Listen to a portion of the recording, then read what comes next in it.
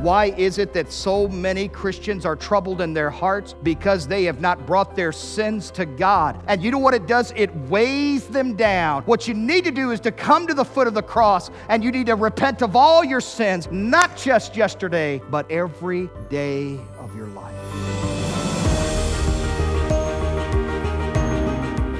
Welcome to Hope Worth Having. This is Pastor Mike Sanders, and we are grateful that you could be with us. Thank you for tuning in. And we're looking forward to our study today as we continue in the book of Acts. And we're in chapter 3, but we're moving on to verse 19 through 26. And today we're going to be talking about a very tough subject, the necessity of repentance. You don't hear a lot about repentance, but that's what we want to look into. What does the Bible teach about the necessity of repentance? Let's get into the Bible and learn.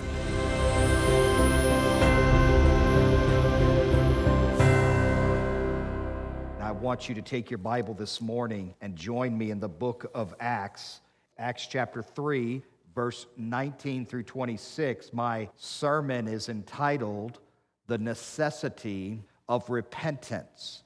Now, when we come to Acts chapter 3, God is making known His powerful purpose in the book of Acts. When you open up the book of Acts, you are seeing the powerful demonstration of God's work through the ministry of the apostles.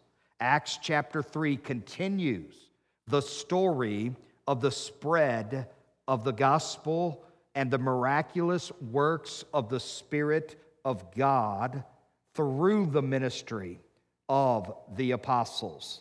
If you have been studying with us, you know that at the outset of Acts chapter 3, that we had the amazing miracle of the crippled man who was by the beautiful gate of the temple, which was the most magnificent and majestic gate that was built with the temple.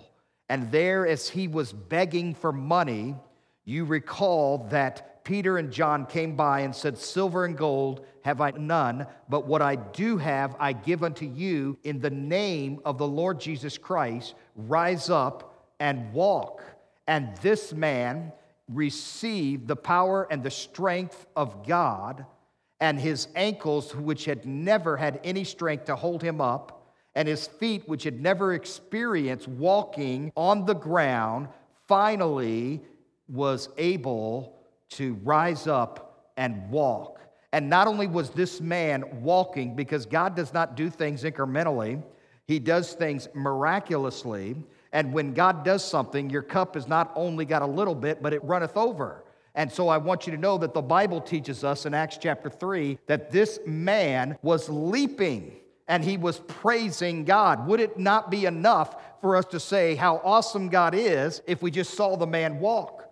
But God would do more than that. And He would lead this man to leap and to rejoice and to praise God. And he would come into the temple and the people would know and recognize that this was the man who would consistently be by the beautiful gate begging for money. But now God has touched his life and he is now leaping and rejoicing in the name of the Lord Jesus Christ.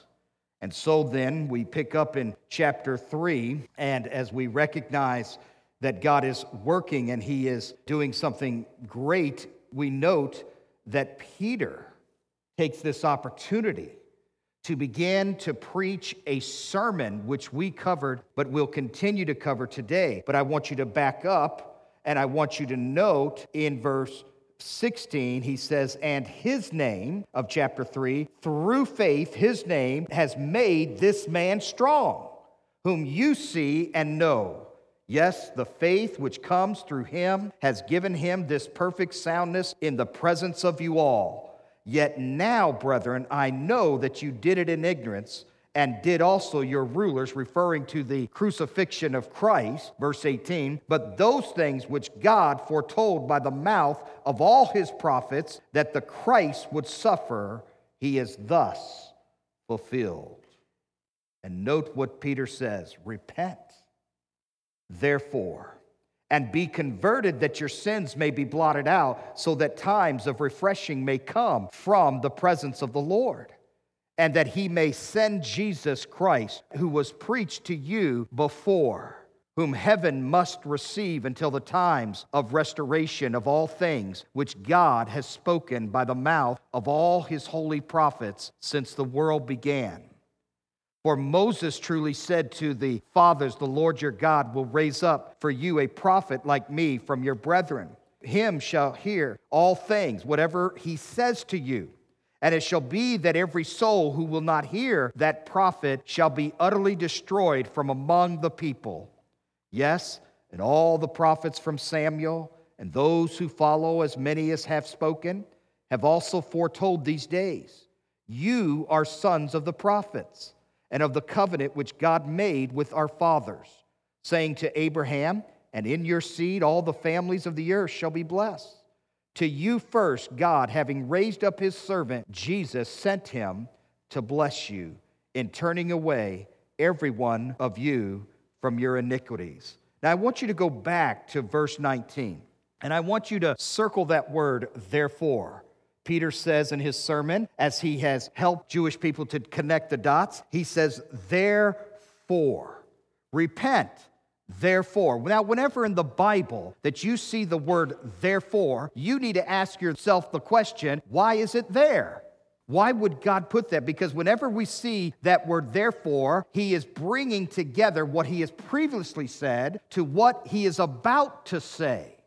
So when he says therefore, he is saying in light of the fact that Jesus is the fulfillment of God's plan of redemption that was witnessed to all by the prophets in the Old Testament. So we back up again, just so you can connect the dots, just so you can see. Look at verse 18. Don't get away from the Bible. It says, those things which God foretold by the mouth of all his prophets, that the Christ would suffer, he has thus fulfilled.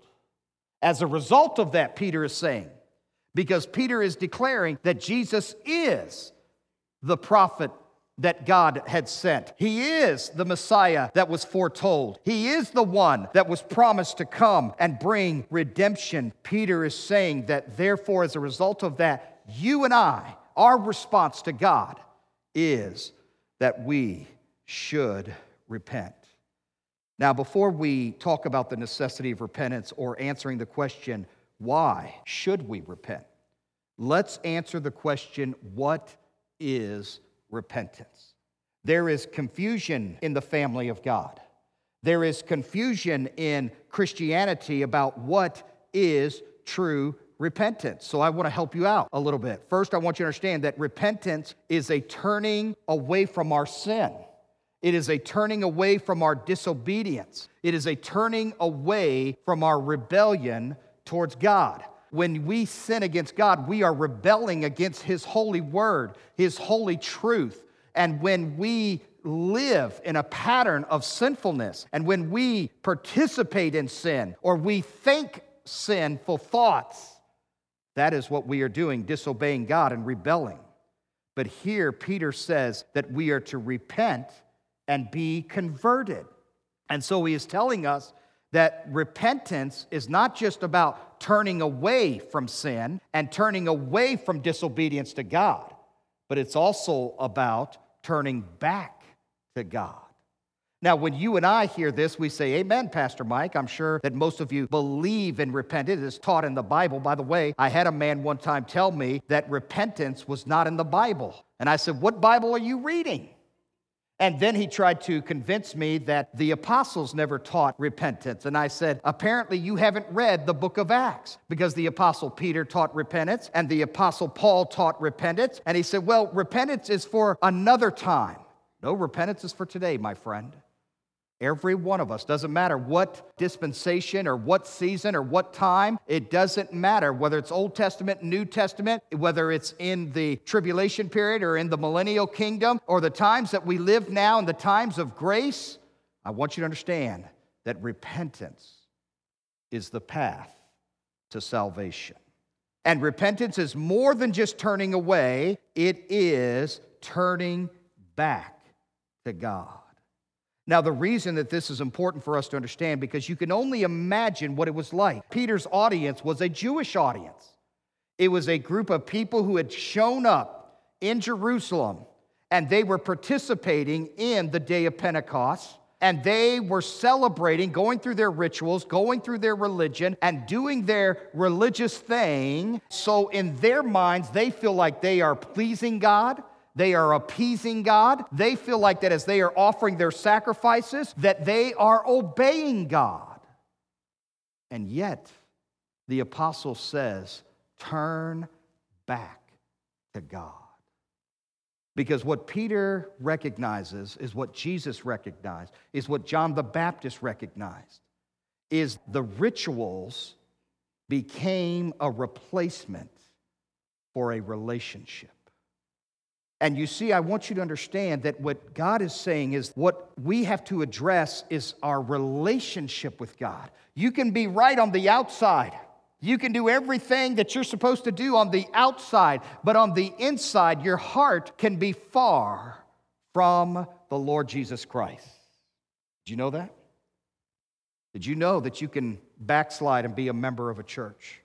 Did you know that you can backslide from God and still grow up in a Christian home? Did you know you could go off to seminary or Bible college and you could backslide from God? Why? Because it's not about the outside, it's about your heart. It's about the inside of you. And so when the Apostle Peter says, turn back to God, he is making a stunning statement when he says, be converted, which means to come back to God. He is really driving home a relationship with Jesus Christ. What is repentance? Repentance means a change of mind, but it doesn't end there. It means a change of our conduct, a change of our thoughts. True repentance is reflected in godly sorrow. When we think about godly sorrow, it's not that I'm sorry that I got caught. I would have still done it if I hadn't have got caught. But godly sorrow is a brokenness over the fact that you have offended a holy God, a righteous God, that you have fallen short of the standard of righteousness.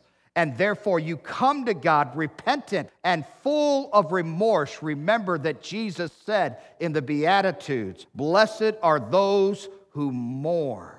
They shall be comforted. Yes, it is applied to grief and certainly applicable. But listen to me. When Jesus taught that the blessed are those who mourn, that they will be comforted, he's talking about those who mourn over their sin. Only those who mourn over their sins will be able to be comforted by the gospel of the Lord Jesus Christ. The relief of the burden of our sins is found in a relationship with Christ, that as we mourn over our sins and we come to God and bring those sins to Him, it is God who brings us the comfort and the hope of the gospel of Jesus Christ that reminds us that there is forgiveness in the Lord. Now, repentance leads us to change. We change in the direction of our life. God is calling us to do a 180, not a 360. Why is this important? Because there is so much misunderstanding about repentance in the kingdom of Christ. In that some people say, well, if you just pray a prayer, you're going to be okay. If you just acknowledge these certain truths, you're going to be okay. Well, listen, a mental acknowledgement does not make you a Christian. You must come to Christ with a repentant heart, a humble and honest heart that says, God, I'm willing to own my sinfulness, and I'm willing to come to grips with the fact that I have sinned and offended a holy God, and I come today asking you to forgive me of my sins. Anything short of that is not authentic repentance. Now, repentance is not coming to an altar and crying. I've watched many people as a pastor in my 25 years come to this altar and other altars and crying so much they can't even get them up from the altar, and then go back and live a wicked life or a life that's apathetic towards God. It's easy for people to be emotionally moved but not be spiritually moved. It's easy for people, and as parents we have to be careful that we don't want our kids to just check a box, check a box spiritually, check a box, pray a prayer, do these things, and then all of a sudden you're guaranteed heaven. No. Every one of our children must mourn over their sin, and they must come before God, however that is expressed. Whether it's a lot of emotion or little emotion, that's not the point. The point is that they are authentically honest with God and say, Lord, I come to grips with the fact that I am a sinner in need of a Savior. Repentance leads to change. How do you know that someone has repented? There will be a change in their mindset. There'll be a change in their action. There'll be a change in their thoughts. There is authentic change. It is real change. And they are now going a different direction. And they are striving to know God. And they have a hunger for God. And they have a thirst for righteousness. And they desire to serve the Lord Jesus Christ. You say, well, I know people who say they're Christians, but they don't seem to care about God. They don't seem to want to read their Bible. Well, friends, it's probably a reflection that they've not truly repented. They just did the outside stuff. They just did the outside. And the inside was never transformed. Repentance is a command of God. It is forsaking sin. It leads us into godly sorrow that we mourn for our sin. But I also want you to know even the goodness of God can lead you to repentance. Romans 2:4, Paul asks the question, doesn't even the goodness of God lead us to repentance? That you and I can be so overwhelmed with how good God is to us, that we can be so touched in our heart by His majesty and how great He is and His blessings upon our life. We know that we're unworthy of these things, but they lead us to repent before God. Perhaps it's a repentance of apathy. It's a repentance of not recognizing or giving thanks. Whatever matter it is, God brings it to our attention even through His goodness to us. The Scriptures teach us that God is not willing that any should perish, but that all should come to repentance. Repentance, hang on. Repentance is the first condition of forgiveness and salvation for the sinner. Why? Because the sinner is at enmity with God and cannot have peace with God until they repent and reverse the direction of their life. Now let's answer the question, why should I repent? Because that's what Peter really takes time to bring to our attention in this sermon, verses 19 through 26. So there's three reasons that we see the necessity of repentance in our life. And I want you to hang on. This is going to be some good stuff. Not good because of Pastor Mike, but good because it's in the Word of God. And the Word of God is rich. So you are going to be so glad you came to the house of God this morning. You're going to be so thankful that you took time to hear the Word of God this morning. But the first reason we should repent is that our sins may be blotted out. Back up to verse 19. Repent, therefore, be converted, that your sins may be blotted out. Underscore that. Highlight that in your Bible. This is a glorious summary of the gospel. Repent, convert, and your sins will be blotted out. This is the essence of our message. This is the essence of our mission. This is what we are about, church, is that we are proclaiming the wonderful message of the gospel of the Lord Jesus Christ, that we are sinners, but we are not left hopeless, and we are not left in our sinful state, but we have a Savior who stepped into this world, lived a sinless life, and as He lived a sinless life, He was qualified to die for our sins and to be hung on a cross because He obeyed the law in every aspect. I could not obey the law. I could not fulfill the law, but Jesus did. And Jesus Christ hung on the cross. And on the cross, listen, it wasn't a matter of Him paying for our sins to the devil. It was a matter of Him paying for our sins to a holy and righteous God. The wrath of God was poured out upon Christ on the cross. And Christ, He bore that for us. as we sang in our song, gladly bearing our burden. Not the burden of what are we going to have for lunch today, but the burden of my sin. It was Jesus who gladly bore that burden. It was Jesus who gladly paid for that sin. Repentance and conversion are described in this passage as being inseparable. And so we are called to repent and we are called to convert, and our sins will be blotted out. Repentance is necessary for the forgiveness of sins. I want you to take your Bible and back up to Acts chapter 2. Just go with me, verse 38. This is Peter's first sermon after the day of Pentecost. He says, "Then Peter said to them, 'Repent and let every one of you be baptized in the name of Jesus Christ for the remission,'" or the forgiveness. When you see that word remission, a good synonym is forgiveness of sins. "And you shall receive the gift of the Holy Spirit." There again, Peter is calling us to repentance. We come to verse 19 of chapter 3. "Repent, therefore, and be converted, that your sins may be blotted out." This is what Peter is teaching us.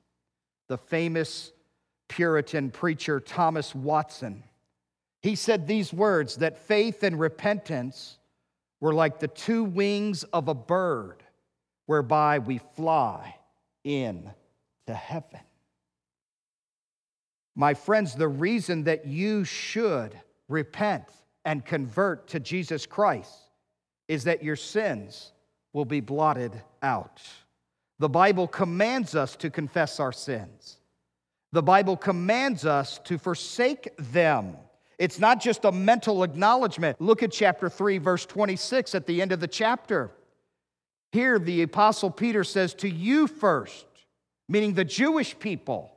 The gospel first went to the Jewish people. God, having raised up his servant Jesus, sent him to bless you in turning every one of you from your iniquities. Jesus didn't die on the cross so you could stay in your sin. Jesus didn't die on the cross so you can remain a wicked person. Jesus didn't die in your sins so that you would stay in the pattern and the addictions of sin, but rather just the opposite, to turn every one of you from your iniquities. Now, once sin is placed under the blood of Christ, there is no more record of it. Here, Peter teaches us it is blotted out. It is wiped away. What does it mean to be blotted out? It is a phrase that is used in reference to washing. Now, we're not talking about washing clothes, but this is a different kind of washing. It's the wiping away of ink from the surface of a document. So in the Old and New Testament times, when they wrote on a parchment or when they wrote on something, the ink did not soak in, and therefore they had the capacity to just wipe it away. And what Peter is doing is he is saying that your sins can be blotted out, or they can be wiped away. Your sins can be washed away. The stain is removed. Look at it like a marker board. Your sins, and you can just list them all on this marker board. But then you take the eraser, who is our Lord and Savior Jesus Christ, and through his blood, he just wipes it away. Listen, here's a promise that every one of us have, and that is 1 John 1:9. If we confess our sins, he is faithful and just to forgive us our sins and to cleanse us from all our unrighteousness. You see, repentance is not a one-time thing in my life. But it doesn't stop. Did you know that? That we are called to live a life of repentance? That we are called to confess our sins. Why is it that so many Christians are troubled in their hearts? Because they have not brought their sins to God. Why is it that they are struggling in their faith and they are anemic in their power with God? It is because there are unresolved sins in their life. There are unresolved issues in their hearts, and they just hold on to it and they tuck it in the corner and they put it in the closet of their hearts and they refuse to address it and they refuse to deal with it. And you know what it does? It weighs them down. It slows them down. It makes them anemic in the kingdom of God. What you need to do is to come to the foot of the cross, and you need to repent of all your sins, and you need to confess all your sins, not just yesterday, but every day of your life. Now, you might say to me, Mike, you don't realize how good I am. You don't understand how close I am to perfection. Now, the Pharisees were like that.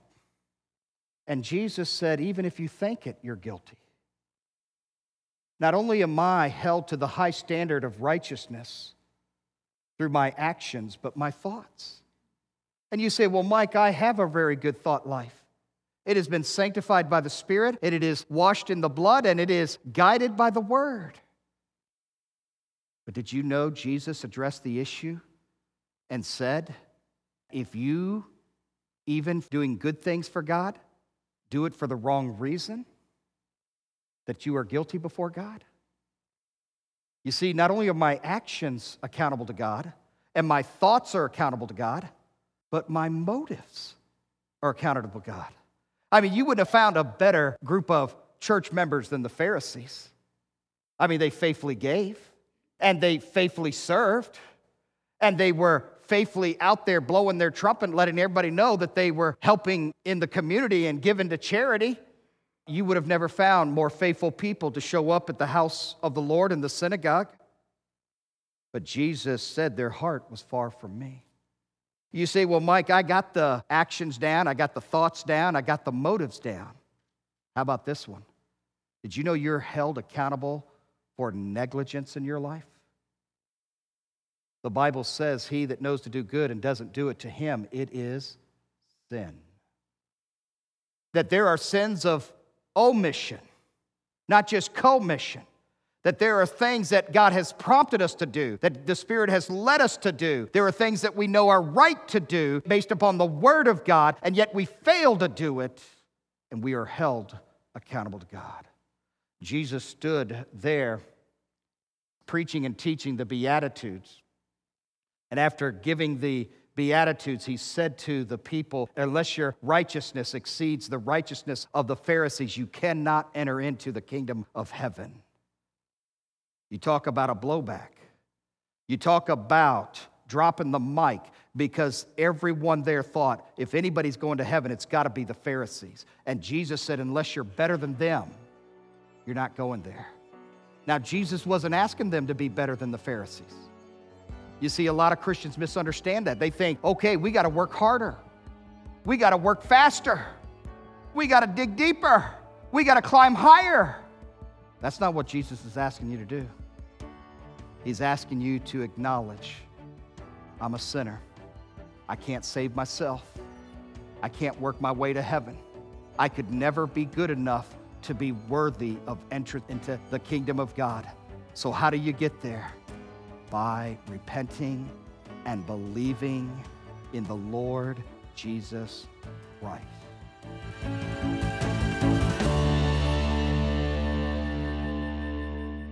When we think about repentance, we think about the idea of turning away or turning around. So we're turning away from our sin, turning away from our selfishness, and we're turning towards Jesus Christ. That's the essence of it. And I know it's a change of the mind, I know it's a change of the will, and I know it's a change of desires, and all that involves repentance. The key is this, to understand, God is calling us to repent of our sins and to embrace Him as our Lord and Savior.